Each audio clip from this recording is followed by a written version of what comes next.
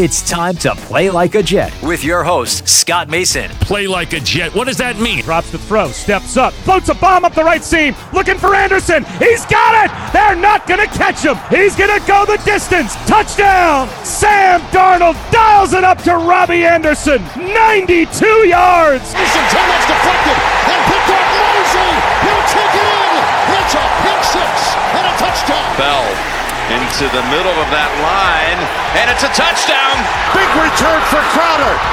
85 yards. Pass thrown. There was contact with the quarterback, and it's incomplete. They got pressure on Prescott. It was Adams who came blitzing in. Hill hit immediately when he got the handoff. You know that's The Q-inator. oh my gosh. Listen, thank you. From the TOJ Digital Studios, this is Play Like a Jet. My name is Scott Mason. You can follow me on Twitter at PlayLikeAJet1. And I am joined by a man who co-hosts Stick to Football on Bleacher Report and also is a co-host of the brand new podcast series Badlands, which if you haven't subscribed to yet, you really should. It was a 10-part docuseries, and now they're doing shows, I'd say once a week, with some very special guests, including an all-pro linebacker you may have heard of this past week by the name of C.J. Mosley. Pretty good player, I think. You know, he might make it in the NFL someday. Mr. Connor Rogers. Connor, how's it going, man? It's going, Scott. You know, staying inside, doing my service, and just, you know, waiting this out and hoping for some better news in the next month or two here. How are you? Just trying to get by one day at a time, and Connor, I think we can both agree we should be grateful for the NFL draft being a distraction from all the madness going on outside in the real world. Yeah, it's true. I mean, a lot of people have been asking me, you know, how this affected my work life, or, you know, and I always tell people April and the second half of March are really my shutdown time of the year anyway, because I'm trying to make sure I get in as much draft study as I can for our 3-day live coverage at Bleacher Report, where we grade every single pick. So I think for me, you know, not much has changed. I'm fortunate that not much has changed in terms of my workflow because of the NFL draft dates have not moved. So it's been a welcome distraction, I will say that. And your draft grades for the Jets will be exclusively available at Badlands. So for anybody who's looking for another reason to subscribe, make sure that you subscribe over at Badlands now on Podbean, and we'll talk about how they can hit you up on Twitter and Joe on Twitter later in terms of finding the link if they can't go looking for it. But before we get to that, Connor, let's talk about what you do, and that is, of course, analyze the draft and the prospects. You do it all year long, so as you said, this is sort of your shutdown time of year because you're getting prepared.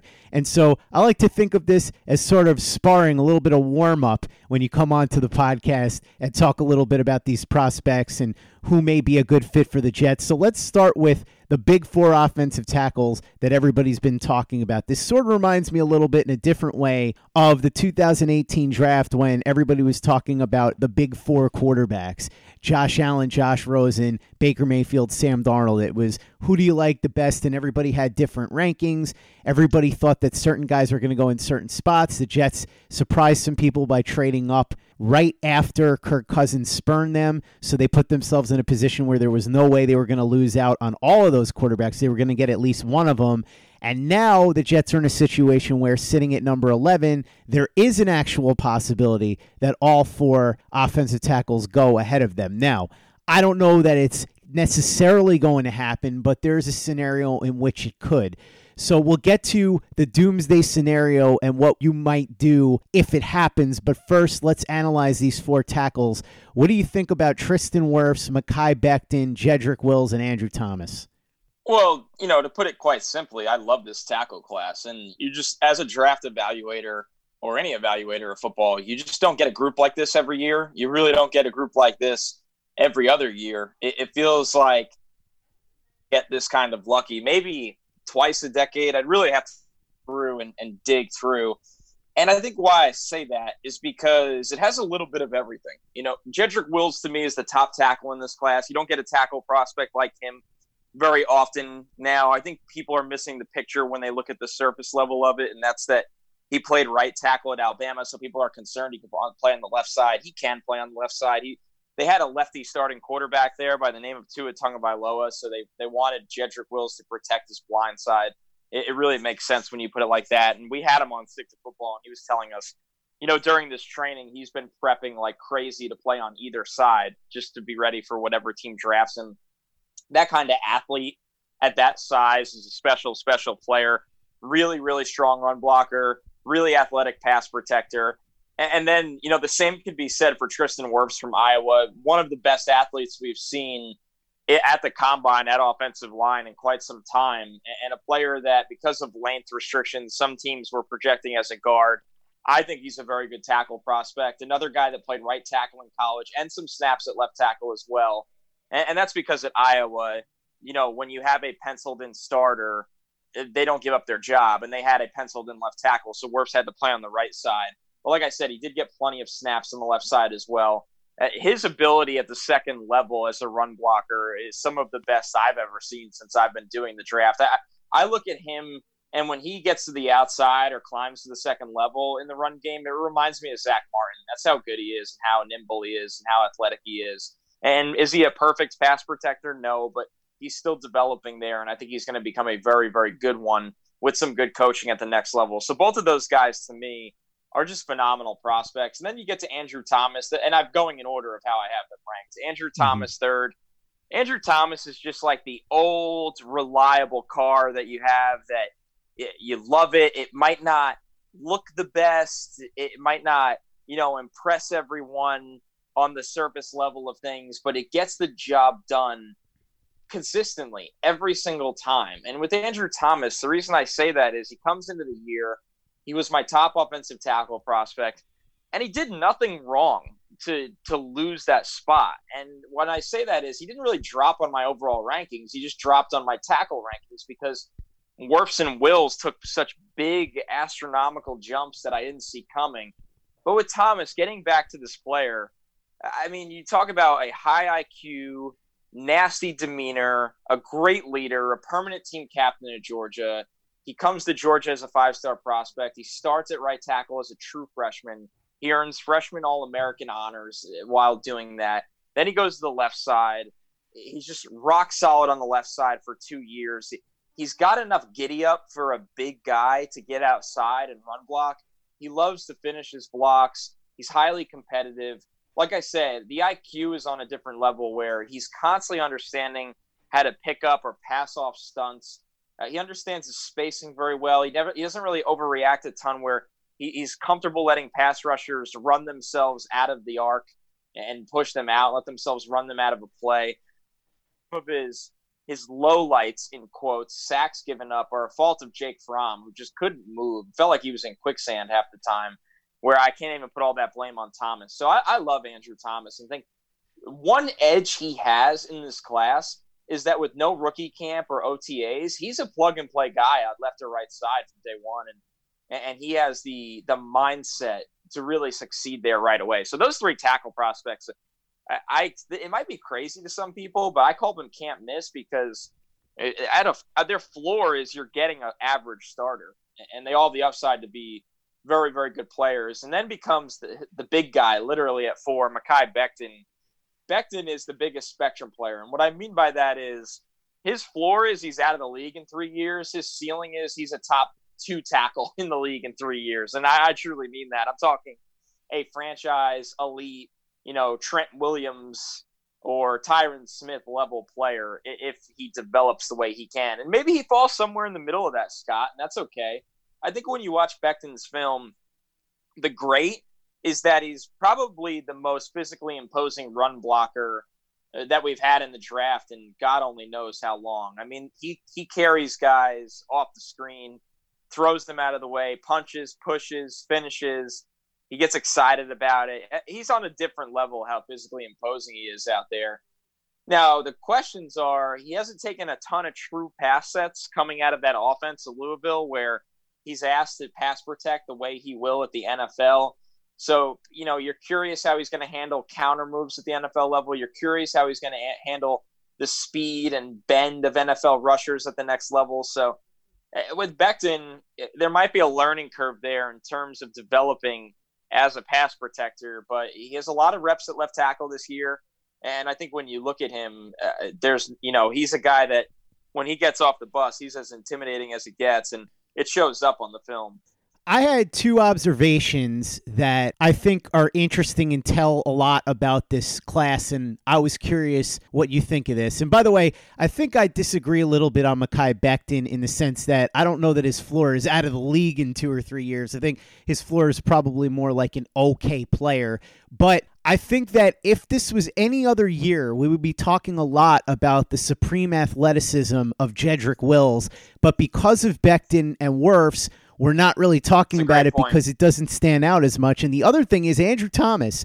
Almost any other year, he would be a no doubt about it OT1. As you said, very reliable. Reminds me a little bit of DeBrickashaw Ferguson that way, not stylistically, but in the sense that you feel like you could put him at left tackle for 10 years and you don't have to worry about that position. May not ever be an elite player, but going to be probably a top 10 to 12 guy for a really long time.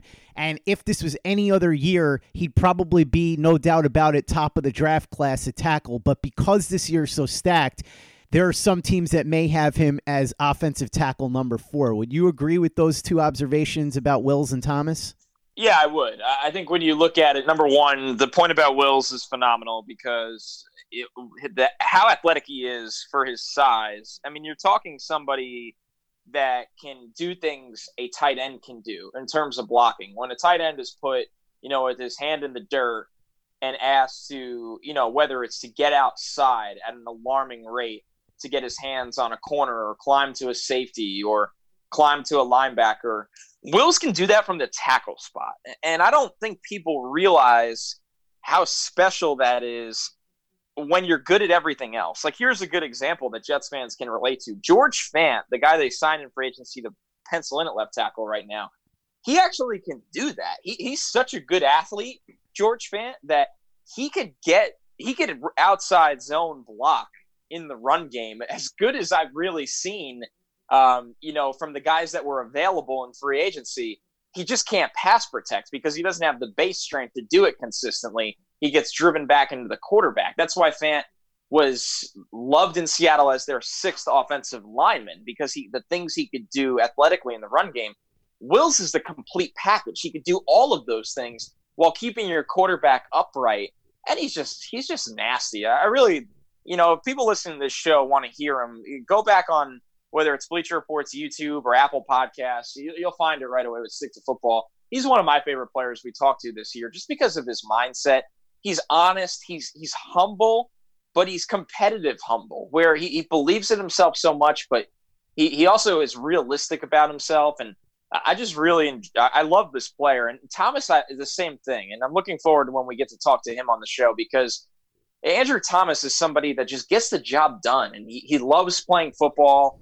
He like you said, Scott, to have a guy that you play at left tackle and you forget about for 10 years, I don't think Jets fans, and I understand it because I was one of them, realize how fortunate you are to have that until it's over. And then you're looking at left tackle every year and you're like, God, this is killing our offense. Every single drive, every other play, if they don't dedicate help. And with Brick, it never felt like that. And with Thomas at Georgia, once again, it was never like that. And he's going to project that way at the next level because you're going to forget about him because he might not do some of the flashy stuff Wirfs and Wills do or Becton do. And there are some really good run blocking reps in there. I want to make that very clear. But, man, I'm telling you, it's just somebody that it's almost like he doesn't get enough credit because of that play style, the highlights, the offensive line highlights. But he's going to be a really, really good pro. Let's talk a little bit about some secondary options here at offensive tackle, because there is that nightmare scenario, Connor, where the Jets aren't able to get one of those 4 guys and they sit there at number 11 and they have to go in another direction. Now, I want to get to other positions in a bit, but first, let's say they're sitting at 11. Is there a possibility, do you think, that they could get somebody like Josh Jones at 11, or is that a little too rich? Maybe they wouldn't want to reach there. Or if they trade down, maybe somebody like Josh Jones, Austin Jackson, somebody along those lines. Who do you like once you get past the big 4? Yeah, so when I look at this, Josh Jones is the clear-cut number 5 guy. Now, I would really struggle taking a tackle outside the big 4 at 11. I think that's what I like to call bad draft strategy, because something I go over in the draft this year. We do grades, and I knock people. I think I'm the only one on the show that does this, but I knock people for not understanding draft strategy. And I did this with the Daniel Jones pick with the Giants, not because, and part of it was because I didn't think Daniel Jones, was going to be a great player, but a lot of it was because you need to understand how to move the draft to become a good GM and a successful team builder.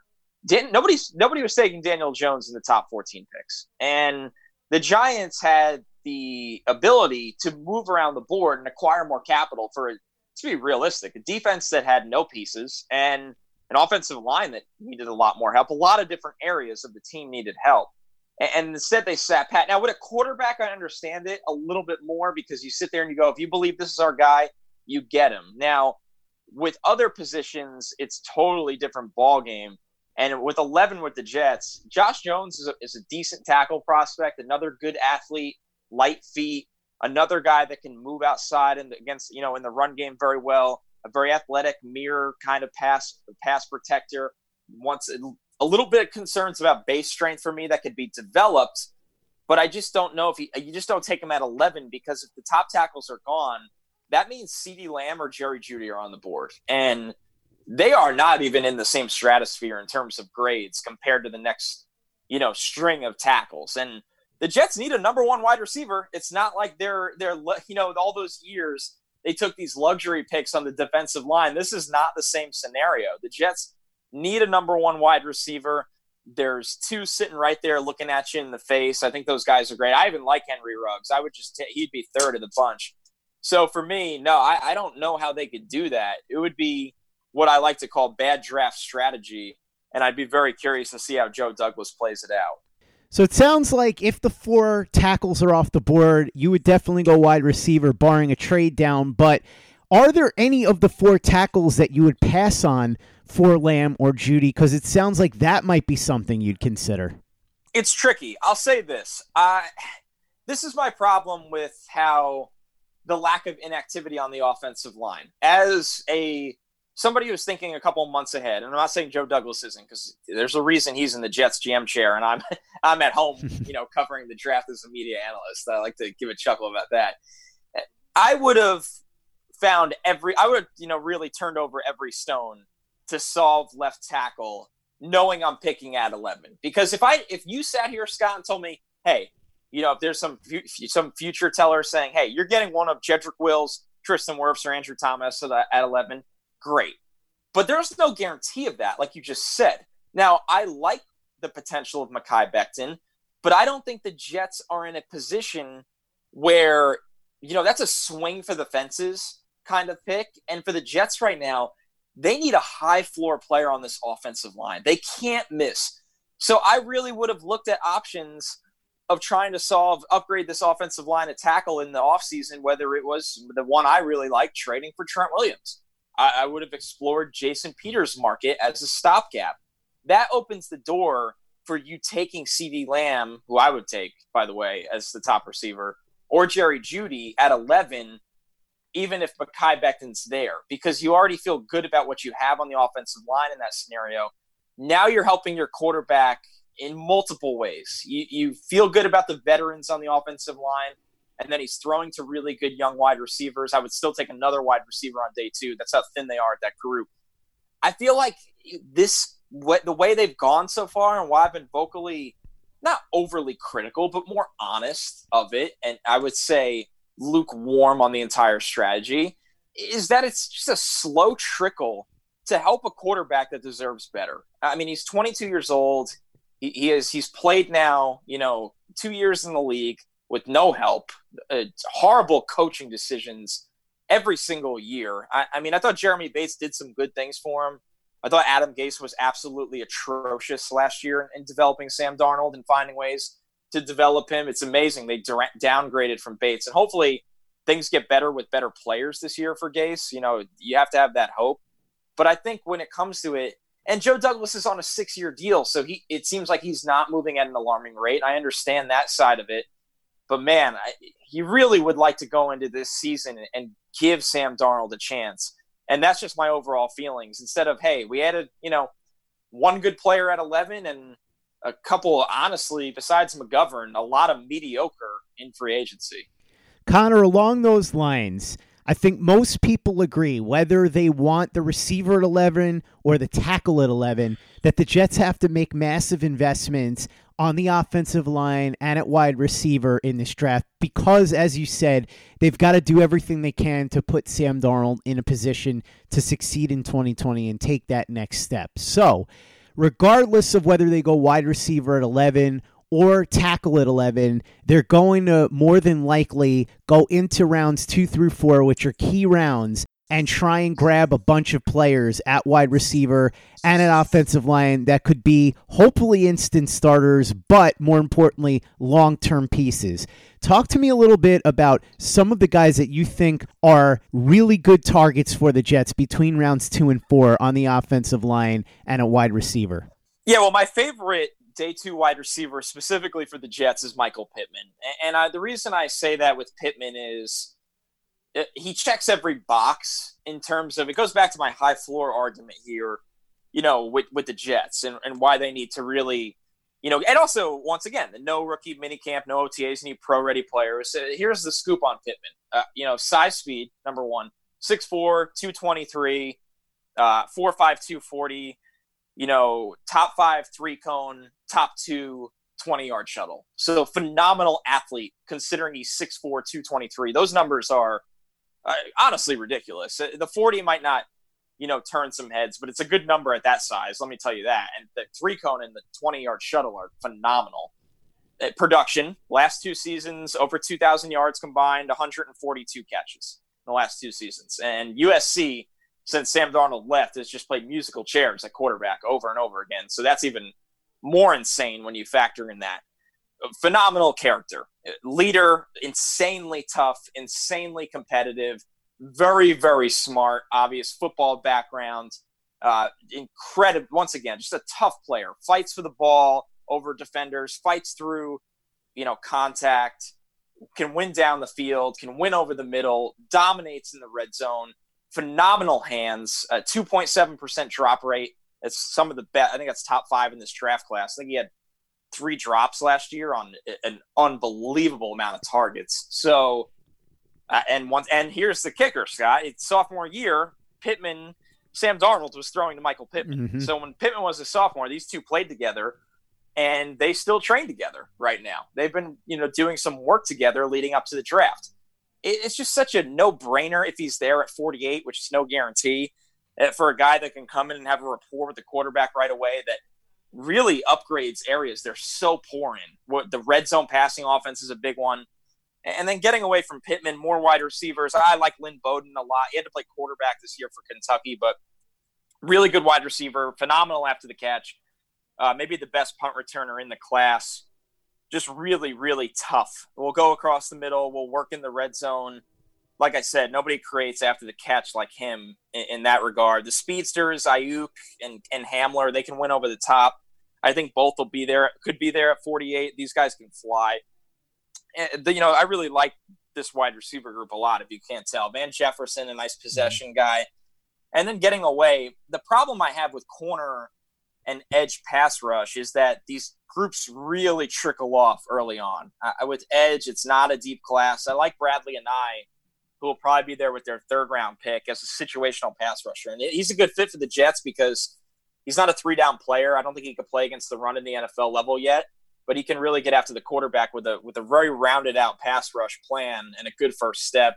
A cornerback, it's a really good slot corner class. The Jets don't really need that early on because they brought back Brian Poole on a 1-year deal. They need a big outside corner with length and man coverage ability, press coverage ability. And those guys are going to go early. I mean, Jeff Okudah is going to go top 5. Jeff Gladney, C.J. Henderson, they're going to go in the 1st round. Christian Fulton can go in the 1st round. Jalen Johnson's a perfect scheme fit from Utah. I don't think he'll be there at 48. A.J. Terrell and Trevon Diggs could both be gone. I like Bryce Hall a lot for Virginia. He fractured his ankle, and if he didn't do that, he would have been a top 50 pick. Long, physical corner, plays the ball, led the FBS in pass breakups in 2018. 22 pass breakups that year. It's a shame he got hurt his senior year with a significant ankle fracture that's going to, no medical rechecks right now. They need to get that third-party doctor for him and make sure he's all right. And then I think he'll be a 3rd-round pick instead of a 2nd-round pick if that goes okay. So, there's a lot of players that, like every year, that I like in this draft class, but I think the positions of need for the Jets, they got 50-50 luck here. They got very lucky. It's a super deep tackle class, super deep wide receiver class. Those are the 2 positions they need so desperately on offense. The positions they need on defense, edge and corner, just not much there. It's going to, there's good players at the top. Every class has good players at the top, but the Jets don't have an extra 1st-round pick, and those guys are going to be gone. While sports can bring us so much joy, it can also bring us a lot of unwanted stress, and that stress can make it difficult to concentrate, relax, and get decent sleep. Sunday Scaries was launched in 2017 by 2 best friends and business partners, Bo Schmidt and Mike Sill. They operated a full-service bar with 50 employees and were always exhausted. They tried all kinds of products, but they didn't work. Then they started experimenting with CBD. They loved the effects and regained control of their days and nights, but they wanted better CBD products. So what they did for themselves was specially formulate CBD gummies with vitamins D3 and B12 that were super consumable, easy to take on the go, and effective. Long story short, their specially formulated CBD products and vitamins helped relieve the overwhelming angst they felt on a daily basis. So in July 2017, they named the company Sunday Scaries and began sharing their products with friends and launched their online store at sundayscaries.com. With tens of thousands of customers, monthly subscribers, and a 100% money-back guarantee, Sunday Scaries has always been on a mission to transform a worrisome nation into a chill one. And right now, we have a bonus for you. Get 25% off all products at sundayscaries.com when you use the code OVERTIME. Again, 25% off all products at sundayscaries.com when you use the code OVERTIME. Hey guys, Greg Peterson here with the Baseball Betting Podcast. As we know, the MLB season is back in our lives. It's going to be a 60-game sprint unlike anything that we've ever seen before, and I'm going to be giving you picks every single day, 7 days a week with Major League Baseball. We're also going to be keeping up with the KBO as well. If you like baseball and you like being able to make some money, subscribe to the Baseball Betting Podcast with Greg Peterson on Apple Podcasts, Google Play, Spotify, Stitcher, TuneIn, or wherever you get your podcasts. Hey guys, this is Greg Peterson, host of the podcast Hoopin' with Hoops. Despite the fact that college basketball is in the offseason, it's never too early to get a jump start on taking a look at these teams because there is now 357 of them for the upcoming 2020-2021 college basketball season. I'm going to give you guys a deep dive on every last one of them, keep up with all the transfers in college basketball, and so much more. You are able to subscribe to Hoopin' with Hoops on Apple Podcasts, Google Play, Spotify, Stitcher, TuneIn, or wherever you get your podcasts. Play like a Jet. Play like a Jet. Connor, you mentioned Jalen Johnson. I think he would be an outstanding player if he can stay healthy, but I think that's a big question. And this year, because of what's going on, it's possible that teams might be a little nervous to pick guys with injury histories earlier on than normal because of the fact that they can't really examine them the way that they have in previous years. Do you think it's possible that players like Jalen Johnson could slide a lot more than people anticipate because of that?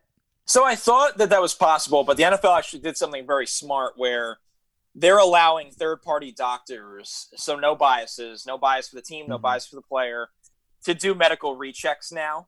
Now, will every player go through these? I don't know. Tua went through it, but Tua's obviously needed to go through it. I don't know. We'll see. It's going to help, though. If guys feel they're healthy and they go through that third-party check, it can green light for teams where somebody could be off the board and then they could be back on in the top 50. So for Johnson, I'm not going to pretend to be a doctor or have the medical information in front of me, but I think, they're going to check out that shoulder, and if it's good. Now, shoulders with DBs, it worries me with safeties, obviously, a lot. It was something that is the reason I had Jonathan Abram lower than most people last year, and not to be the I told you so guy, because trust me, I'm wrong plenty, but Jonathan Abram missed his rookie season because of the same, because of another shoulder injury. So it does worry you, and I'd be very curious to see if he's a guy that goes through another recheck.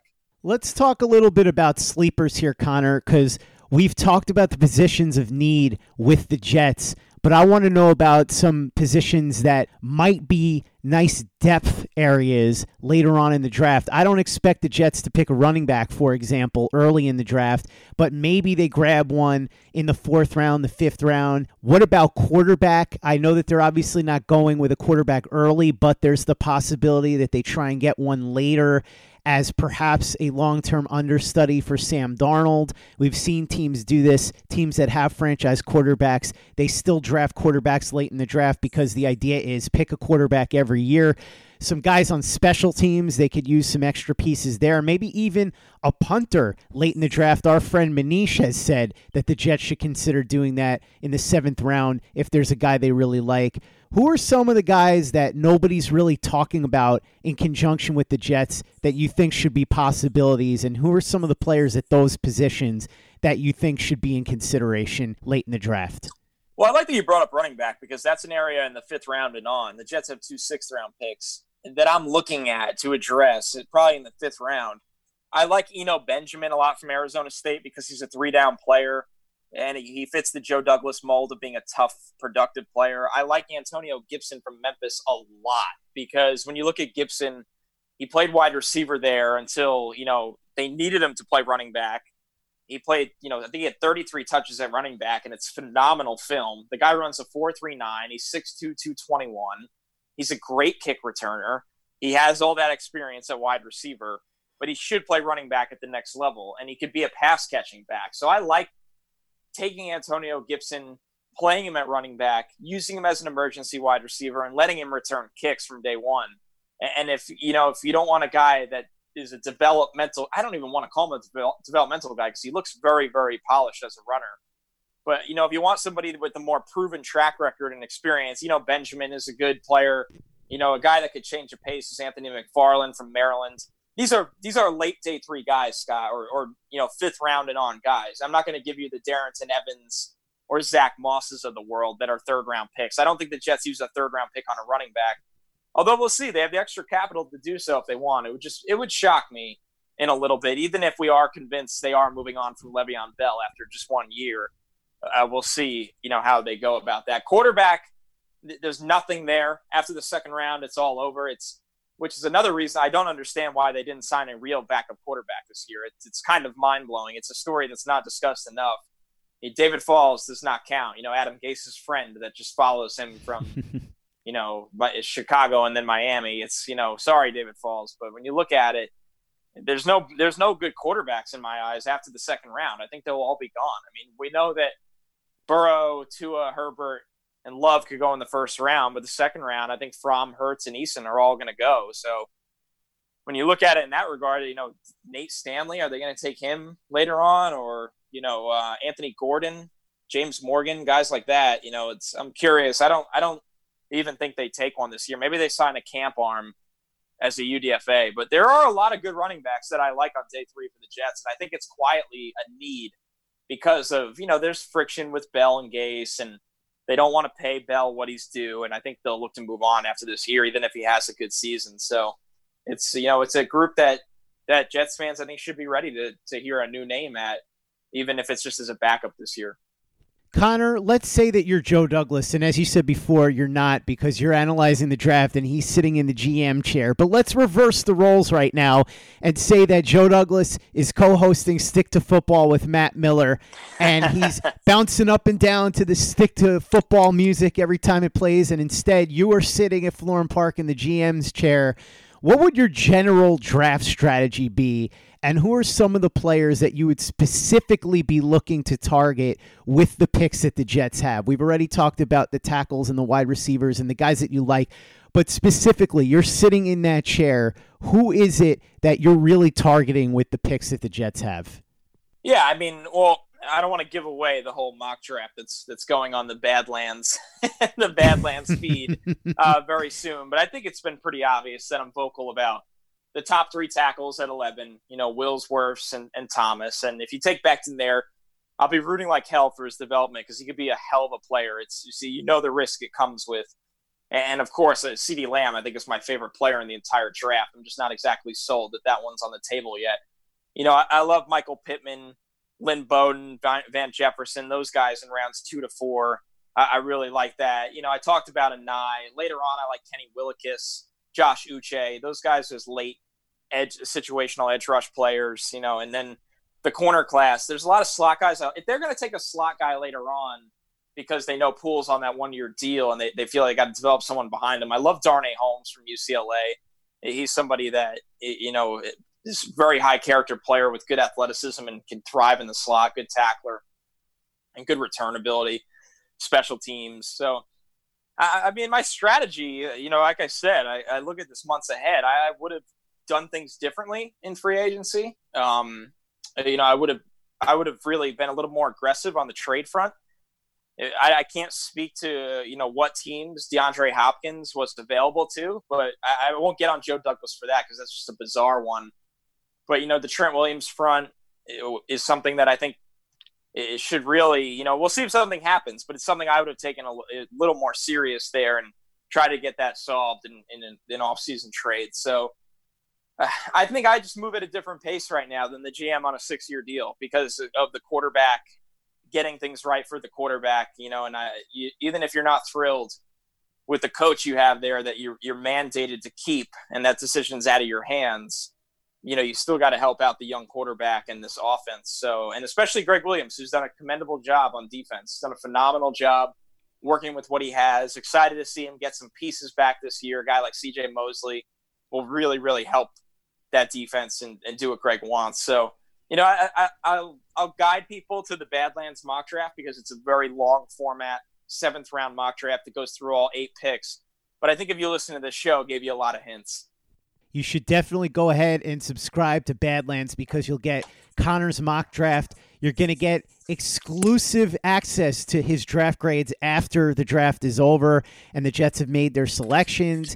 You get exclusive content from Connor and Joe Caporoso, including an awesome interview with all-pro linebacker CJ Mosley. So, Connor, I think that today we gave people a fairly decent window into your mind so that they have an idea of what they can expect when they check out your mock draft, but it is up at Badlands right now. So talk a little bit about that and what else you're going to have up there that hasn't been revealed yet, because I know that you're planning to do a lot of great content on the Badlands feed, not just audio, but also written, as we said. And this way people know exactly what they're getting when they sign up.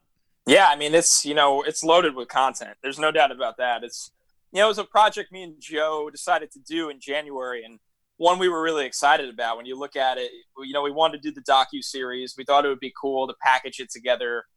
We put in including yourself, Scott, thanks to your lovely work. Us three put in a lot of work to make this happen. Otherwise, we wouldn't charge for it.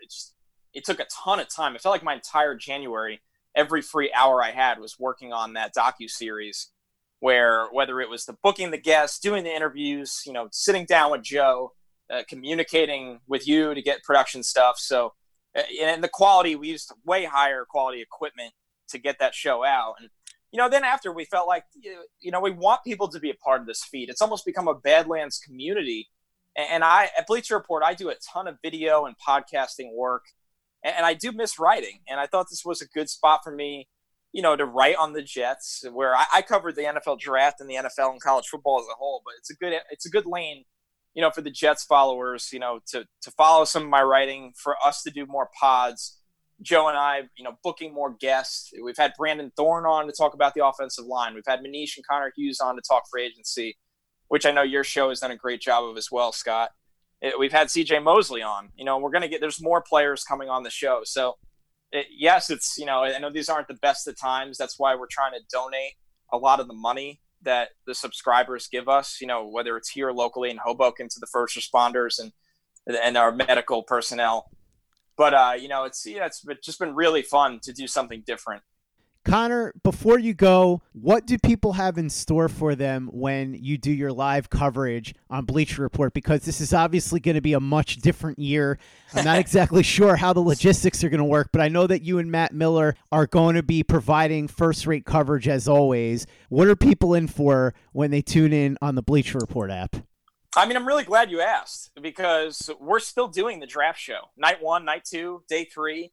We're going to be covering at least rounds 1 through 5, every single pick, grading the picks. and it's all going to be live. It's the place to go is either Bleacher Report's YouTube, where the live stream will live, or the Bleacher Report app. I mean, Twitter, I think, will be for a lot of social clips, a lot of clip outs. But if you want to watch the entire show, get the Bleacher Report app or go on Bleacher Report's YouTube, subscribe, and we'll be live from there. And it really won't feel that different for the viewers. It'll feel very different for me sitting at home on my live stream. Now, the lovely production team at Bleacher Report has set me up with essentially a fully functioning home studio where I have a camera, I have lights, I have my microphone, tons of equipment wired in here, where my feed, will be in high definition. Same from Miller from his studio, same from Lefko from his home studio.